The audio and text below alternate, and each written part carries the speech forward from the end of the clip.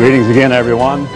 When my grandson Michael was only about 2 years of age, he learned a little song on television, one of the kiddie shows, I guess, and he would take his little arms and kind of wave them in the air, and he would say, "Don't worry, be happy," and then he would just start waving his arms, and he would get this big grin on his face, and he would be so filled with laughter and joy, and all of us would laugh our heads off at him and get him to do it again. And I don't think he learned the whole song, and I don't know where he heard it, but he continually went around saying, "Don't worry, be happy." And that's the title of my sermon today. Don't worry, be happy. In the book of Deuteronomy, we read where it says that the eternal God is the God of Israel, and therefore they should be happy because He is the sword of their excellence. In Deuteronomy 33:29. And in Psalm 127:5, God says that the man who has his quiver full of children, a big family, is a happy man. And in Psalm 144:15, happy is that people whose God is the eternal. Who is your God? Is He the God of Abraham? Yes. Is He the God of Isaac? Yes. Is He the God of Jacob? Yes. Is He the God of Elijah and Jeremiah and all the prophets? Well, you know the answer to that. How big is God? How powerful is God? What is God like? What is His nature? What is His range of emotions when it comes to human foibles and mistakes? Is He a merciful God? Well, there's a psalm where it is kind of question and response, and where the people follow their leaders in saying over and over and over again, reciting some of the historical events of the past, "For His mercy endureth forever." Is He slow to anger? Is He eager to forgive? When you look at all of the troubles that we wade through every single week, when I look at all the letters we get every Friday morning, when I call my own sister and hear of the despair and the fear of her long protracted battle with cancer, when I hear of all of the other things going on in the world through national radio and television, and I hear of neighborhoods with crime and drugs and crack houses and all of the shootouts with police and the terrible mass murders that are being committed, hear of major sports figures being tried and convicted for rape, of another young sports figure who had his entire life and perhaps multi-millions ahead of him, named Len Bias, dying of a drug overdose. I'm reminded of walking down the corridors of hospitals and nursing homes and hearing the moans and the cries of all of the afflicted, of the dying, of people who, as the Bible says, were all their lives subject, through fear of death, to bondage. The world is filled with such fear. The world is filled with such despair, with such loneliness, with such unhappiness. We had a letter on Friday, a woman who tearfully said that her husband had left her and kicked she and her kids out. And she said, "Would you please pray for me? I just want my family back." And I think of all of the hundreds of thousands, the literally millions of Americans that have undergone divorce. I think of the little children saying, "Don't leave me, Daddy," or "Don't leave me, Mommy," or "Daddy, please don't hit Mommy anymore." And I think of all of the sadness there is in the world. And then I think in contrast sometimes of God's people. And I come to church, or I go out to a far city in the United States for a personal appearance campaign, and I come in and I meet a lot of people who appear to be very sober, very somber, and very emotionally underdeveloped, afraid to express joy or happiness, because that belongs to Pentecostal people. The only people who are happy are the people who are faking it. The only people who are happy are the televangelists and all their audiences who appear to be up and bubbly and excited all the time. If I were to walk in here and say, "Good afternoon, all of you future rulers of the world," well, you'd say, "Well, there's old Ted trying to be dramatic again." But it wouldn't really ring a bell. If I were to call you princes and princesses, you would think, well, he's just spreading it on real thick like apple butter or jam or something and trying to make us feel good, but not really. Well, you know, when Queen Elizabeth brought up Prince Charles, and he was only about 2.5 or 3, and she was saying to him continually, "Charles, you are different. You're not like other boys. You are a prince. Your father and your mother were the consort and the queen of England, and your grandfather was the king of England. And your grandmother was the Queen Mother, and is the Queen Mother, still alive today, of the great nation of England." And she would have taught that young lad as he grew up about the background of the royal family, who and what they were, and how all the interrelated people of Europe that actually caused the rift between the Roman Catholic Church and brought about the emergence of the Anglican Church, that brought about a Protestant church with a noble or a titled ruler at its helm, which indirectly, eventually, during the time of King John, led to the Magna Carta, which in itself indirectly led to the existence of democracy and the concept that all men are born equal and that all of us have certain inalienable rights that we can exercise. And that if it had not been for the kingly and queenly line of England and David's own throne on this earth, we would not be living in a free land today. We know now that in Europe there are many nations struggling with the beginning concept of experimental democracy, and many of them are doomed to failure, and people are miserable and they're unhappy, and they don't have any food, and they're standing in long lines in the snow outside of the shops all over Eastern Europe, and especially in the disintegrating Soviet Union, as it used to be called. And those are not bad people, and we don't hate those people. You see these elderly women we watched the other day, and women probably up in her 80s, and she'd come into a soup kitchen, and the Americans and other people had flown in a lot of food, and they were actually feeding them some hot soup, and here she was hunkered down over her bowl. It was snowing outside, and we watched this elderly lady forking and or spooning a little bit of soup into her mouth, and your heart goes out to them. They've never known freedom. I oftentimes have to look at the contrast of a person who is an American. Not only an American living in Wonderland, USA, who does not have to show any papers to go from Kansas to Nebraska or from Texas to Arkansas, but a person who is in God's church. And the Apostle Paul said, "Consider your calling, brethren." And then he goes on to talk about our calling. So let's do that. Let's consider our calling. Remember the poster back during World War I and later on repeated during World War II? They characterized Uncle Sam with a top hat and the candy striped red, white, and blue, and his fingers pointing, "I want you." Now, if you can imagine that that is God the Father, and He is pointing a finger directly at you, and He looks down in the teeming masses of all of this world, and He says, "I have decided I'm going to call you." And whatever set of circumstances in your background, in your life, that led you either to a radio program or a television program or through family or through friends or some contact some way or another that started your own mind working and made you go to your Bible and begin to open it up and look into it and look at these booklets or articles or magazines or listen to a sermon tape and begin to study and to compare. And it was a process. And little by little, certain pieces that seemed to be missing from the puzzle fell into place. And little by little, conviction came to you. And you began to believe. And you began to want to be saved. I think most of us approach salvation from mostly a negative point of view. We want to be rid of guilt. We want to be forgiven. But it is very difficult for us to grow on beyond that feeling, which is sometimes tenuous and of which many times we are not completely sure and convinced. Otherwise, sometimes unprincipled and sometimes sincerely deceived ministers wouldn't be able to keep us in doubt of our salvation. Wouldn't be able to preach sermons that make us feel like second-class inferior Christians who are simply never going to be in the kingdom of God because we don't know how to rule. We don't know how to be a judge. We don't know how to run the criminal justice system yet. We're not very intelligent. We don't have a great education. We don't read 100 books a year. We don't understand a great deal about history. We can't wire a telephone switchboard.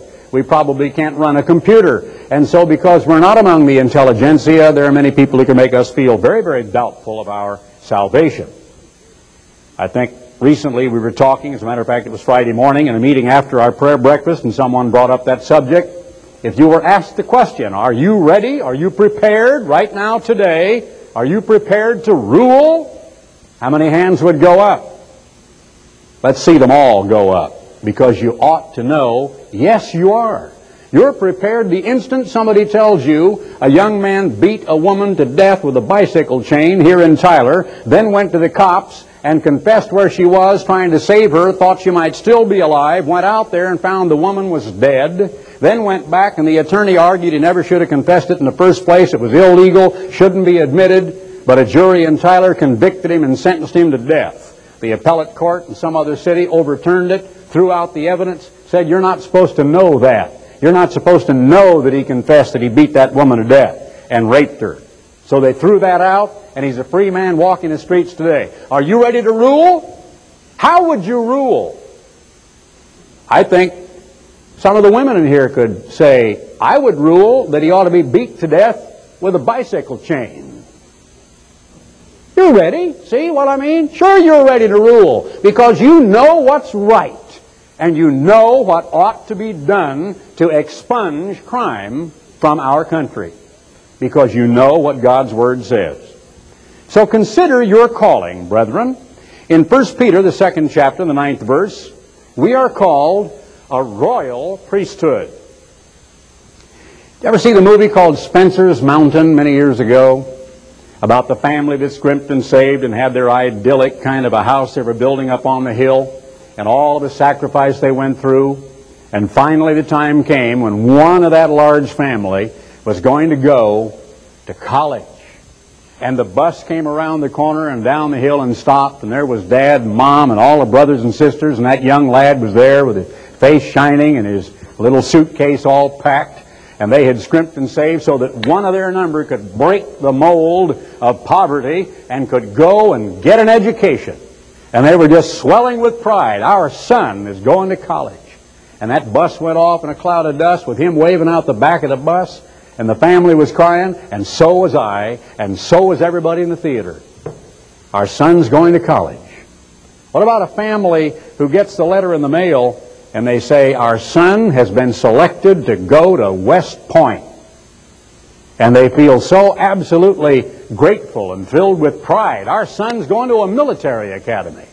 Our son is going to Annapolis. Our daughter is going to college.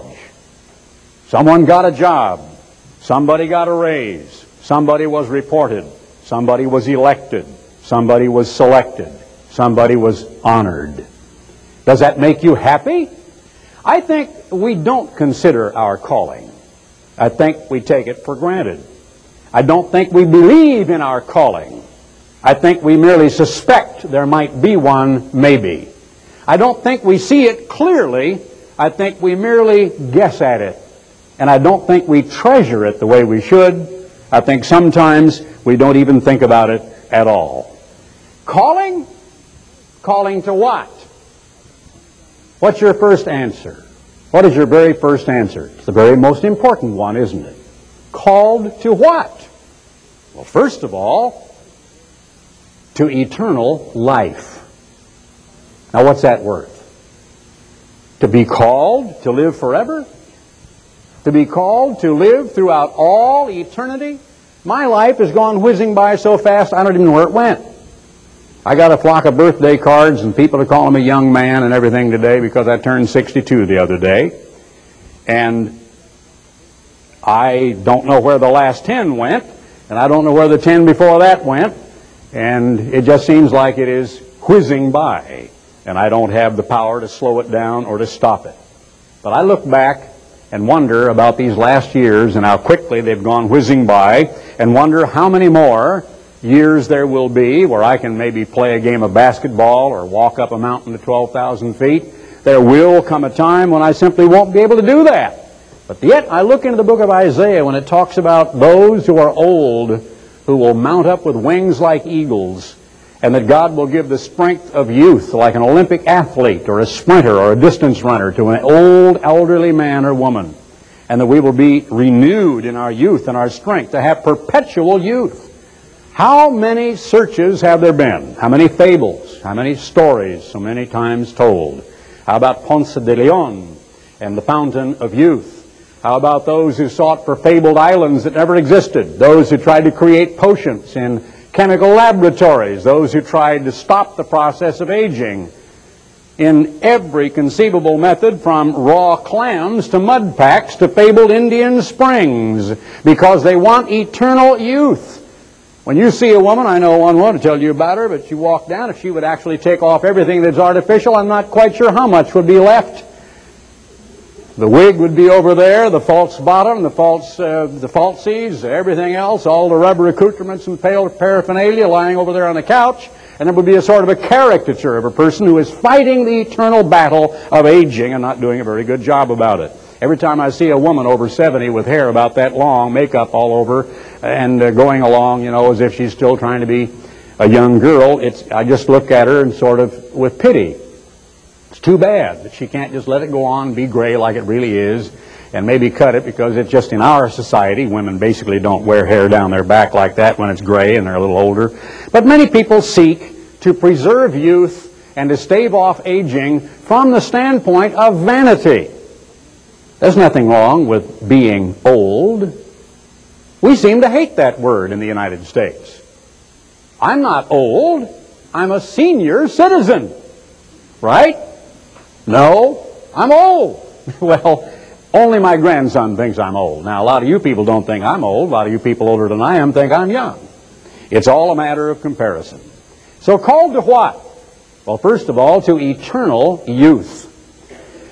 I remember in hunting camp, I think one time I got up and I felt real good. That's one of the rare times I remember when I got up and felt real good.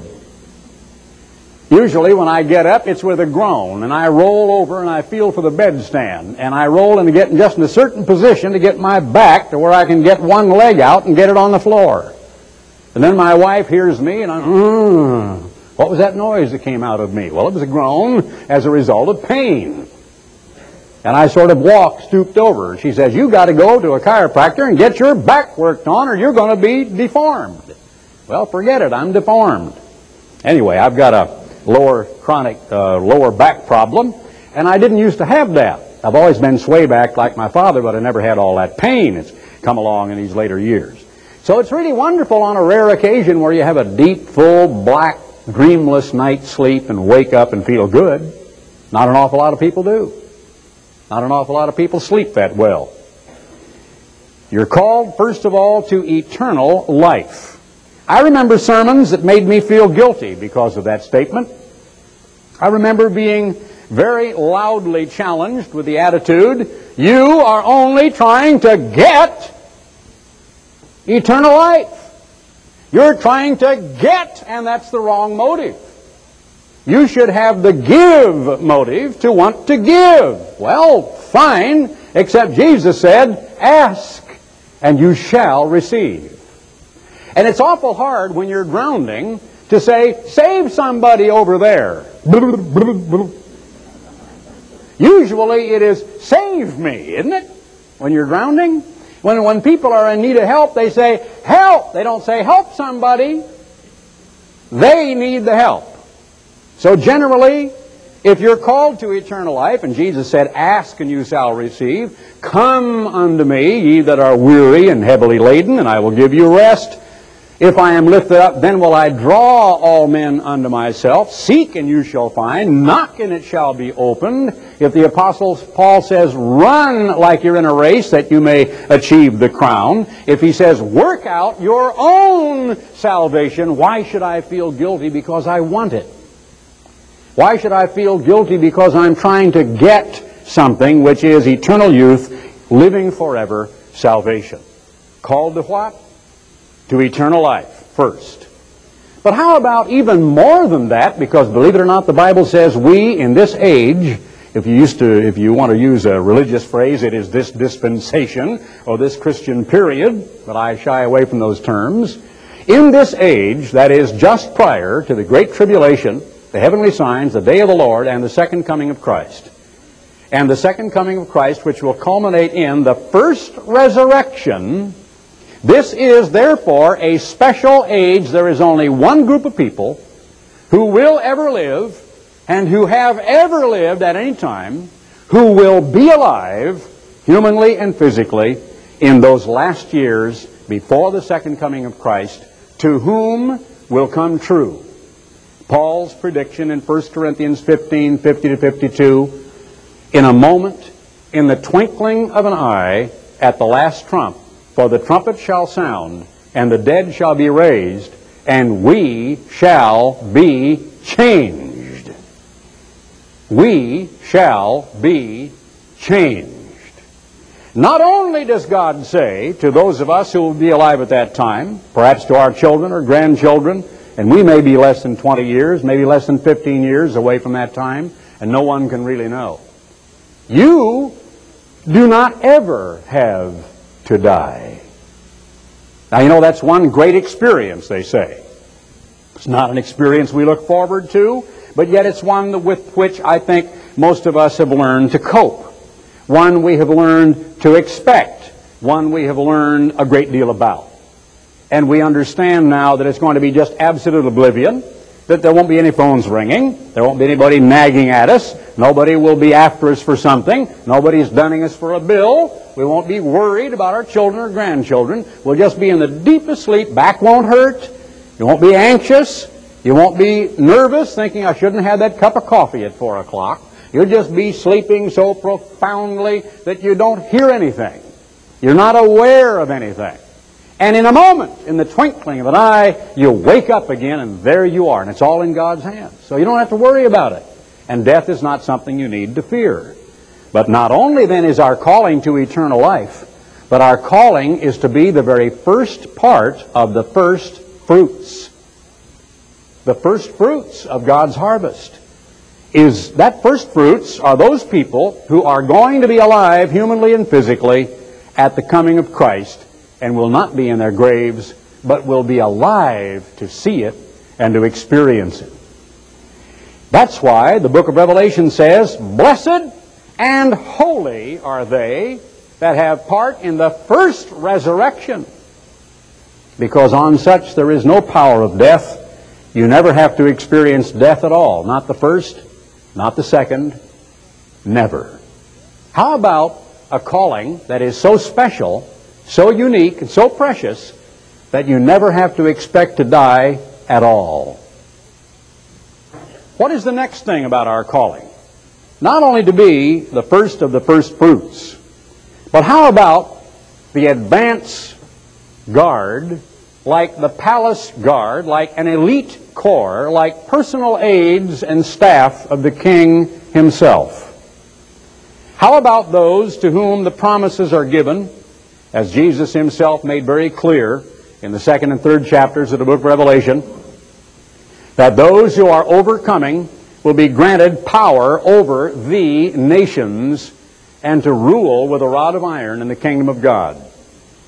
Now, honestly, even though the last shall be first and the first shall be last, I think that has not to do so much with the responsibilities that they will exercise in the kingdom of God as it has to do with the chronology and has to do with the time of their salvation.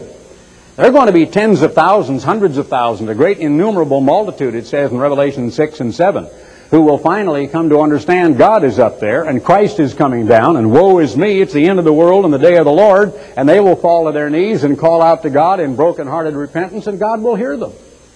And God says that people who are going to be shocked in awareness that there is really a God, and all the Bible really was true, and all this putting it out of their mind, just going along, bumbling along through life, pretending that God doesn't exist, is over now. He's really up there.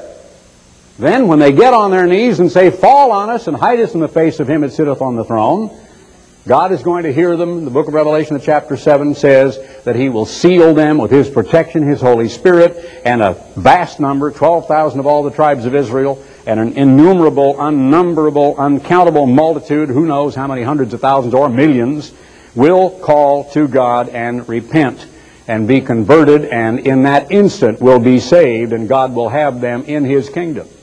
I don't think that says that they're going to be given a greater responsibility than those who have been in God's church and have been living this life of cuts and bumps and bruises, of heartache and headache and deprivation, of feeling thwarted and put off and frustrated, of all of the tears that we cry and the anxieties that we feel, and hopefully here and there another rough edge knocked off, another corner turned, another little bit of progress made, another thing overcome, so that those who have lived and worked for decades of their lives and have become better people in God's Holy Spirit will literally be given better jobs, bigger responsibilities, more power, more luster, if you would. If you'll turn to 1 Corinthians, the 15th chapter, we'll take a little look at that, because the Apostle Paul said a great deal about it. Then cometh the end, in verse 24, when he, Christ, shall have delivered up the kingdom to God, even the Father, when he shall have put down all rule and all authority and power. Christ is not finished with his work. Christ is still working. The end of Christ's work has not yet come. He is still working, and he is working through human instruments on this earth today, the church, which is an instrument in God's hands, to do his work on this earth. For he must reign till he has put all enemies under his feet, verse 25. And what does that include? Not only the beast and the false prophet of the nations of Europe and other nations that are to come along, but, as it says here, death, and therefore Satan, who is, in a sense, the Lord of the dead, of the underworld of the dead. The last enemy that shall be destroyed is death. For he hath put all under his feet, all things. But when he says all things are put under him, it's manifest that he is accepted, which did put all things under him. And when all things shall be subdued unto him, verse 28, then shall the Son also himself be subject unto him that put all things under him, that God may be all in all, or everything everywhere. Else what shall they do which are baptized? And it should read huper in the Greek, to fill up the place of, to replace those who die, so the church perennially and perpetually renews itself through the generations to come. Not that somebody who is living is plunged into a baptismal pool on behalf of someone who has died, but those who are baptized humanly and physically now are baptized to fill up the place of those who, among our number, are continually dying of old age or of disease. If the dead rise not at all, why are they then baptized for the dead, and why do we stand in jeopardy every hour? A little later on, he says, they will ask, how is God going to do all of this? Verse 35. How does he raise up the dead? And what are they going to look like? With what body do they come? Thou fool, that which you sow is not made alive, except it die. And that which you sow, you don't sow the body that shall be, whether you're thinking of a grain of a kernel of corn or a tiny little seed of the little kind of a microscopic fingernail clipping. They look like a lettuce seed. Those of you that have planted seed know what some of the seeds look like. But bare grain, it may chance of wheat or some other grain, but God gives it a body as it has pleased him, and to every seed his own body. When you look at the greatest oak out there, it came from a tiny acorn about the size of your thumb. And here can be a huge oak that it would take 3 of us to link arms to stand to even encompass its girth. And yet it came from that tiny seed. God gives it a body as has pleased him, and to every seed his own body. All flesh is not the same kind of flesh. There's one of men, the flesh of beasts, another of fish, another of birds. There are also heavenly or celestial bodies, and bodies terrestrial. But the glory of the celestial is one, and the glory of the terrestrial is another.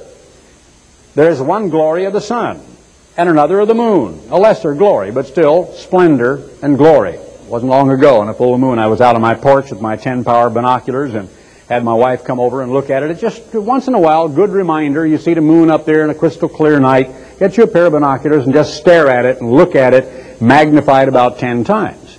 It is just almost awesome, because we tend to forget that we live on this round world, and we tend to forget the greatness and the glory of God and of his creation. Another glory of the stars. For one star differs from another star in glory. That is, in brightness, in size, and in that sense, in power. So will it be in the resurrection of the dead. When we die, we stink. When we die, we decompose. When we die, we must be disposed of beneath 6 feet of soil, and that is as much a sanitary consideration as it is some other consideration having to do with philosophical or religious or spiritual concepts. It's a health law as much as it is some kind of a theological principle. Bury bodies, because if you don't, the corruption will result in the spread of disease. It is sown in corruption. It is raised in absolute incorruption. It is sown in dishonor. We can talk about the honorable dead, but there is nothing honorable about death. It is sown in dishonor. It is raised in glory. Now that means brilliant, splendiferous, shining, radiant glory. It means spiritual power, but it also means awesome beauty. It is sown in weakness because it is dead, inert, lifeless. It is raised in power. That's the kind of power that you're able to project your power and your will, not by a projectile fired out of a rifled barrel at 3,000 feet per second to maybe take the life of a deer or some animal only a couple of hundred yards away, but such power that 1,000,000 miles away, your word can make monstrous, mammoth things happen. Almighty God came to this earth and said, "Let there be light." And there was light. And said, "Let the dry land appear." And with a roar that would have absolutely split our ears if we could have been near, the continents began to heave themselves above the huge Stygian black oceans, and the continents began to appear as they are today. Almighty God says that we are to inherit power. It is sown a natural body, human, flesh, subject to decay. It is raised a spiritual body, composed of spirit. There is a natural body, and there is a spiritual body. Now, my natural body, like a lot of yours, has all sorts of defects. Like an idiot, when I was in the Navy, I went out and got too much alcohol aboard and went to a bunch of characters that would put ink in big old needles like a sewing machine and stick it in my arms and legs. And so I've still got that ink in there, and they're ugly. And I've told you before about the little old lady who was so shocked when I performed a baptism with my long-sleeve shirts and cufflinks, and went ahead and put her down in there with the water dripping off my shirt, because after talking to her about all of these things about baptism, I wasn't about to roll up my sleeves and shock that poor little lady to death with these ugly tattoos on my body. Not only that, there are lots of other ills and aches and pains we could talk about. I imagine everybody in here has one or two things wrong with him or with her that you like to get fixed. We are, of course, a physical, natural body. How would you like to be composed of spirit? Think how well you could keep an eye on your son or your daughter. You could go along on their dates. Now, I know that just makes them think, "Oh, no, I don't want that to happen." Well, angels go along, God goes along. I mean, you know, God sees through rooftops. You don't hide behind the barn and smoke corn silk, as they did way back turn of the century. Now, of course, they're smoking something a whole lot stronger than that most of the time, without God seeing exactly what is going on. But you know, God does show in the prophecies that the time is going to come where even before someone is going to commit a sin, it says that your eye will see your teachers, and that you will suddenly hear a voice that will say, "Here is the way, walk ye in it." Now, wouldn't that be a shock? Two young people decide to stop and get in the back seat.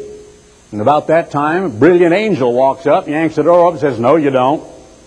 Take her home right now." "Yes, sir, Your Honor." And off he goes to go home. The angel going along to light the way. Or if not the angel, maybe mom or dad. You know, maybe mom or dad can appear that way. And that would be a wonderful time.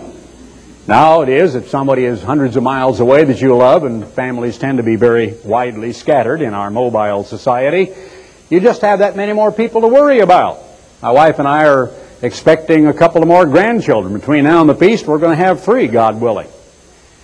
And we will love them. You ask yourself, does God love you? Well, you ask any parent, if you have 5 kids, 7 kids, or 8 kids. Well, do you love the 8th as much as you did the 4th? Well, of course. Well, do you love the 4th as much as you did the 2nd? Well, of course you do. You mean you love them all equally? Oh, absolutely. Well, what if you'd have 12? I'd love them too. What if you'd have 167? Well, she'd be pretty tired by then, but she'd still say, I would love all of them, all 167. You see, God has room to love all of His children. Now, I'm expecting I'm going to love my coming grandchildren. But I also have to face up to the fact I'm probably going to worry about them.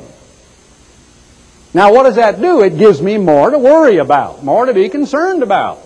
Now there's all kinds of people running around with capabilities of cutting themselves, burning themselves, falling off a porch, breaking something not only the crockery, but something in their arm or their finger or something.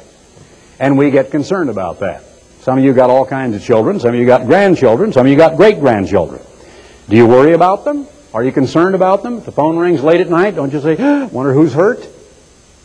Isn't it going to be wonderful to be able to take care of things like that and not worry about it? There is a spiritual body in verse 48, as is the earthy, such are they also that are earthy, and as is the heavenly, such are they also that are heavenly. There is the body of Jesus Christ that is called a spiritual organism, like a spiritual body that is not really a body of arms and legs and eyes and ears and all of the parts of a human physical body, but the analogy is there that widely separated people here and there that are a part of the Church of God are the body of Christ. Now, I know that it's very difficult to be up all the time. Very difficult.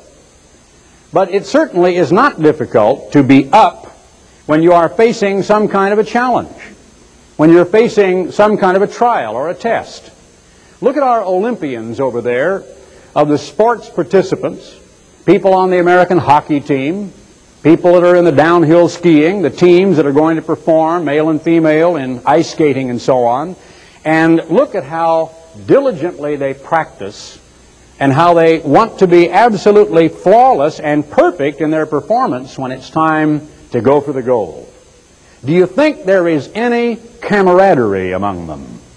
Do you think when they get off the ice, they're back there in the locker room, they're over in their dormitories, they're sitting around at night, and tomorrow's the big day, that the American hockey team would look at each other and grab somebody by the forearm or give a high five or slap somebody in the back and say, let's get them tomorrow, Joe, and really pep one another up, encourage one another, have a little esprit de corps?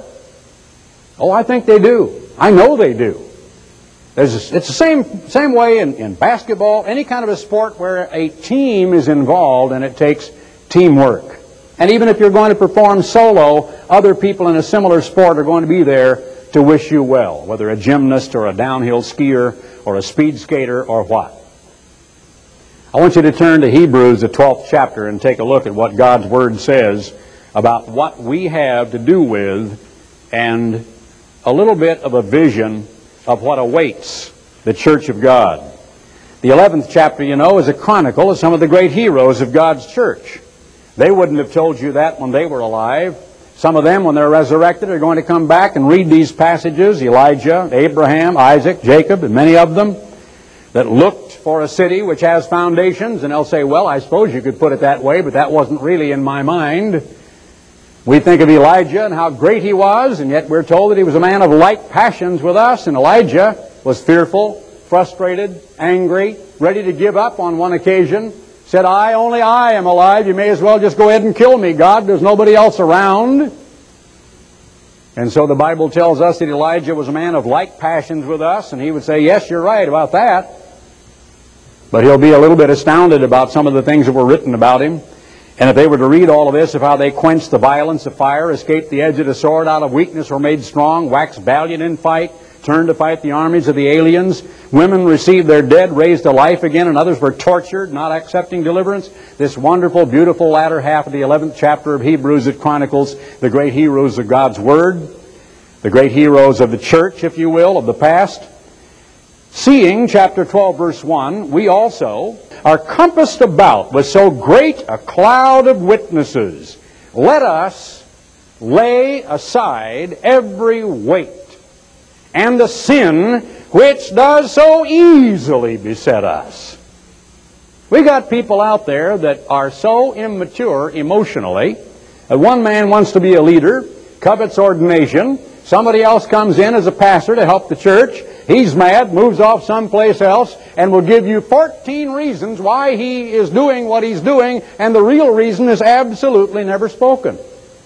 Vanity, jealousy, lust, wants to be recognized, wants a position, and just doesn't like somebody very much. Isn't it amazing how many people who believe they are converted and believe they are undergoing change and believe that they are, as it says in Ephesians the 4th chapter and 1 Corinthians 12, and talking about the church and about all the effectual working together of the body to the application or the edification of itself in love and so on, talking about how we're to grow into the measure of the stature of the fullness of Christ and to grow up emotionally and to mature spiritually. And yet there are people in God's church who instantaneously can simply get so mad that they will do or say things that sound like some spiteful little child that needs a whipping, that just cannot control their tempers, have not grown up emotionally, will act irrationally.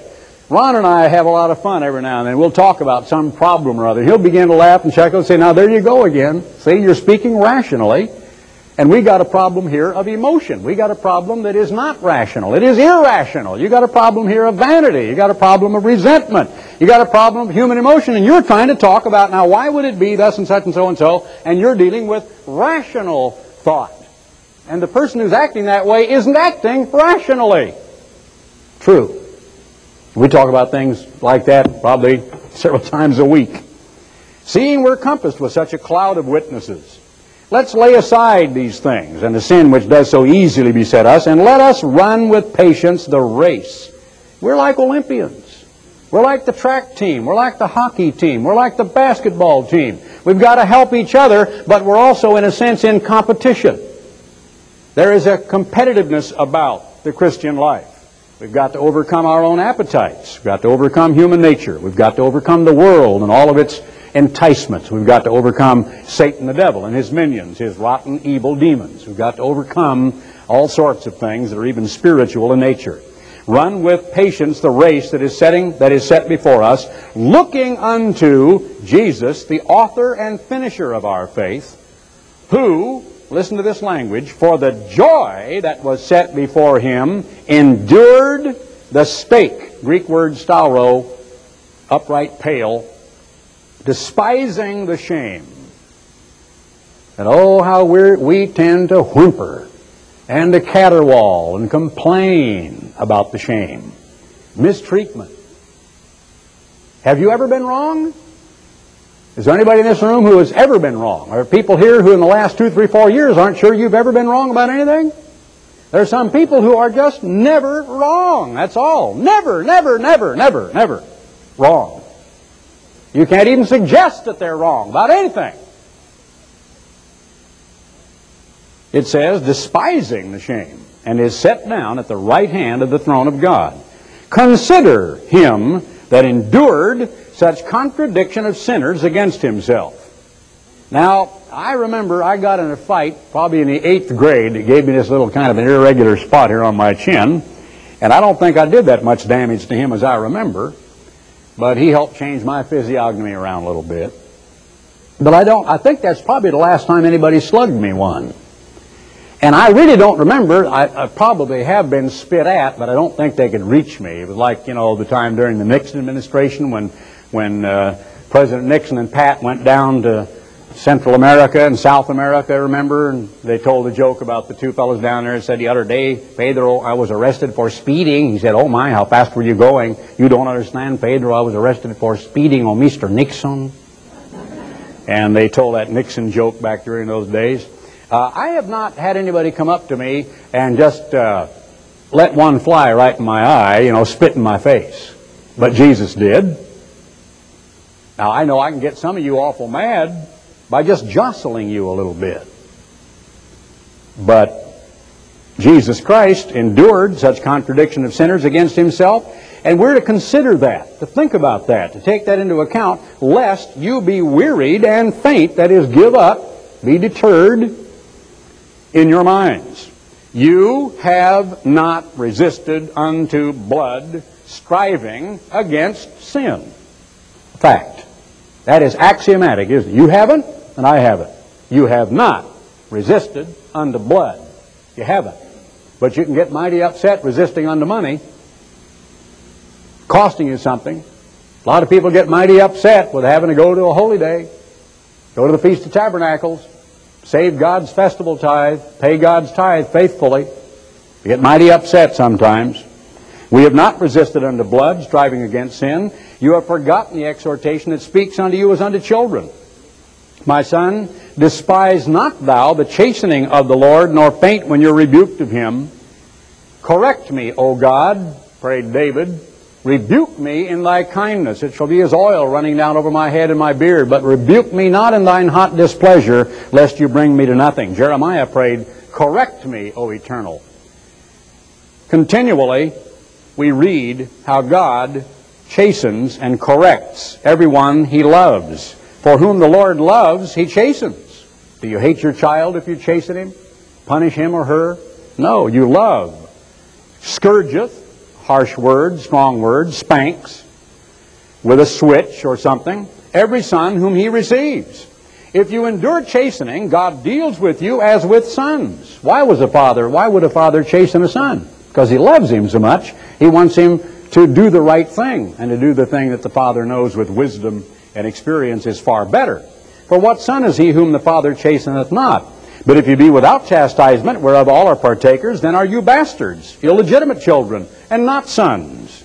Furthermore, we have had fathers of our flesh which corrected us, and we gave them reverence. Shall we not much rather be in subjection unto the Father of spirits and live? A little later then he says, verse 12, wherefore lift up the hands that hang down, and the feeble knees, and make straight paths for your feet, lest that which is lame be turned out of the way, but let it rather be healed. Follow peace with all men, and holiness, without which no man shall see the Lord. And finally, in verse 18, you are not come unto the mount that might be touched, that is Sinai, where you could walk up and see it and stand upon it, and that burned with fire, that terrified the people, nor unto blackness and darkness and tempest, when they saw that huge thunder cloud and the lightning and the thunder, and the sound of a trumpet, and the voice of words, which voice they that heard entreated that the word should not be spoken to them anymore. They said, don't let God speak to us, but let Moses be our spokesman. They could not endure that which was commanded. And if so much as a beast touched the mountain, it should be stoned or thrust through with a dart. And so terrible was the sight that Moses said, I exceedingly fear and quake. His knees were knocking. His face was ashen. He was terrified. But you don't see this.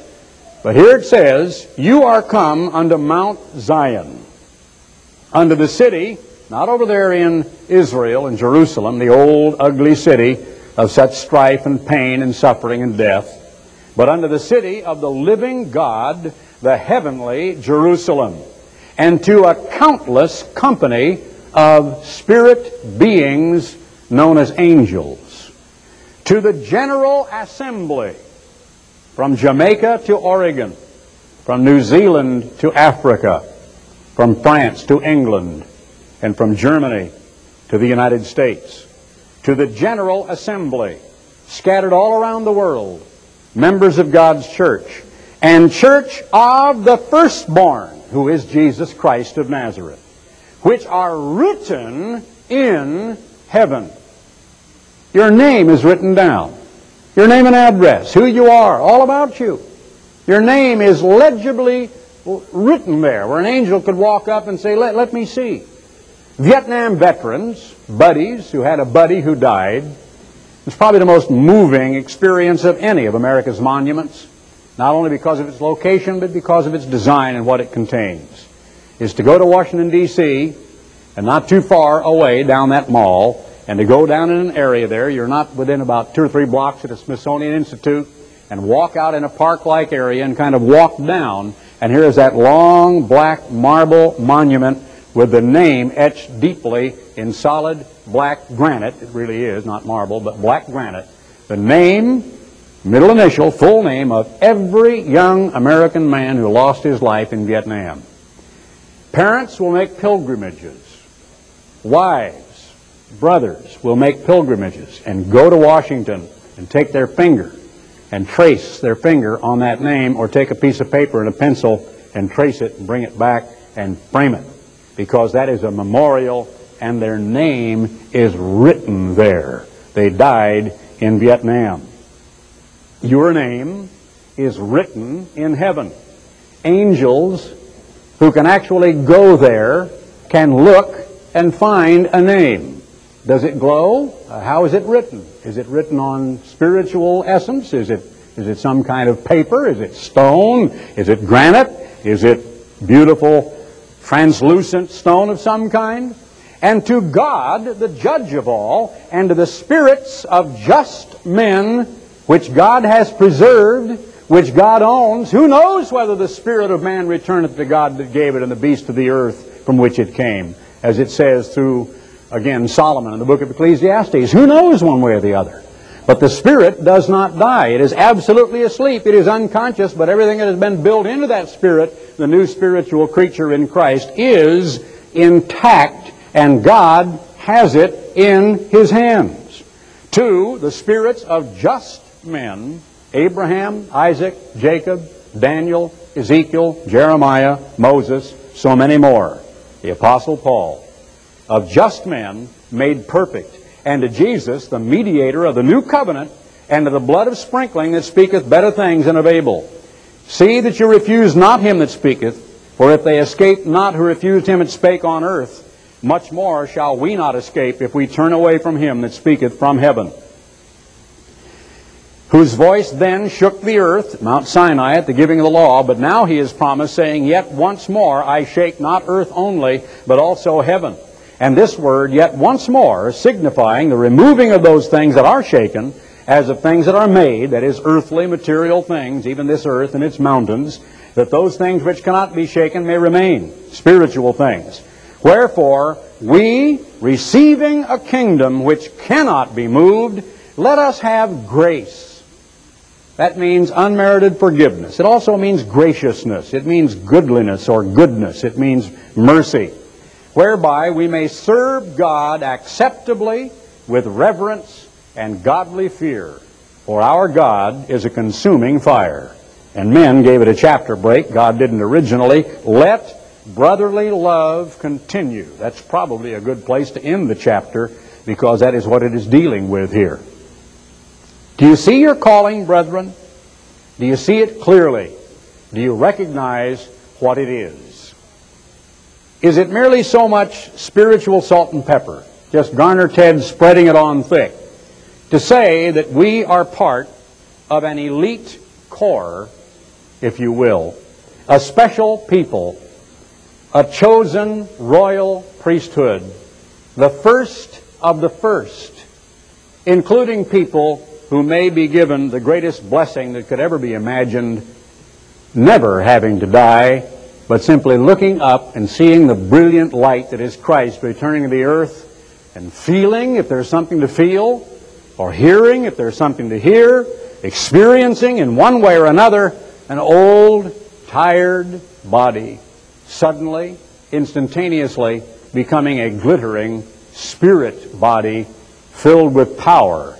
And instead of putting out a leg and slowly cripping along, taking a halting, limping step, simply put out a leg and leap 100 yards straight up into the air to meet Jesus Christ of Nazareth, who comes with clouds back to this earth. There are entirely too many people who like to play church, who like to play politics, play organization. Too many tired old Christians just sort of waiting it out. To some, an organization, an entity, a group is everything. The people out there, money, scope, the size of it, institutions, buildings. To other people, if they really look at their calling and they were to study and really believe what we just read in Hebrews, the 12th chapter, of all of those things to which we have come, the general assembly of the church that are firstborn, and names that are written into heaven, in heaven, and to God, the judge of all, and to Jesus, the mediator of the new covenant, perhaps we can really see our calling. And if we can, then is it wrong to have the same feeling of camaraderie, of love, of encouraging one another, of having the same desire to give one another a pat on the back and to say, we hope you do better, to have that brotherhood kindled to have the same spirit that a championship basketball or hockey team would have, a kind of an esprit de corps that gives them what is known in sports as momentum. You ever seen a professional ball game or a college ball game when the momentum shifts? And all of a sudden it looks like people who are down 12 points, you can feel it, you can see it happening. And the ones that suddenly have been the underdogs, look like they're going to get wiped out, they just suddenly get a feeling of confidence and they get momentum. And the other guys can't even breathe, they can't do anything right. And in just a matter of seconds, a minute and a half or two, 14 or 20 points have been scored. And the team that was leading only minutes before is down and the other one comes on and wins the game. I've seen that hundreds of times in my lifetime. I've been a part of it on a court, on a floor. I've experienced it from both ends. I've been a part of the losing team, and I've been there when I felt the momentum helped me to be a part of the winning team. Let me tell you, it's a lot more fun to be a part of the winning team. So remember what my little grandson Michael said when he learned the simple words of the song he heard on television. Don't worry, be happy. God says, happy are you, even if you are persecuted for the name of Jesus Christ. And the apostles who were beaten and whipped went out rejoicing that they were counted worthy to suffer for His name. Why? Why, to the point of your deathbed, would you ever be truly fearful and unhappy? I've seen examples of that. I think some of our beloved brethren have given us some examples of that in recent times where we've learned of people who were members of this church and who were always up and happy and who died exactly the same way and were tremendous examples to God's church because no matter the trials they faced, they knew their calling. They knew they were safe in the hands of God. And they knew they were saved, and they knew they were the first of the first fruits, and they knew exactly what the future holds. And you can't be unhappy when you know that. So don't worry. Be happy.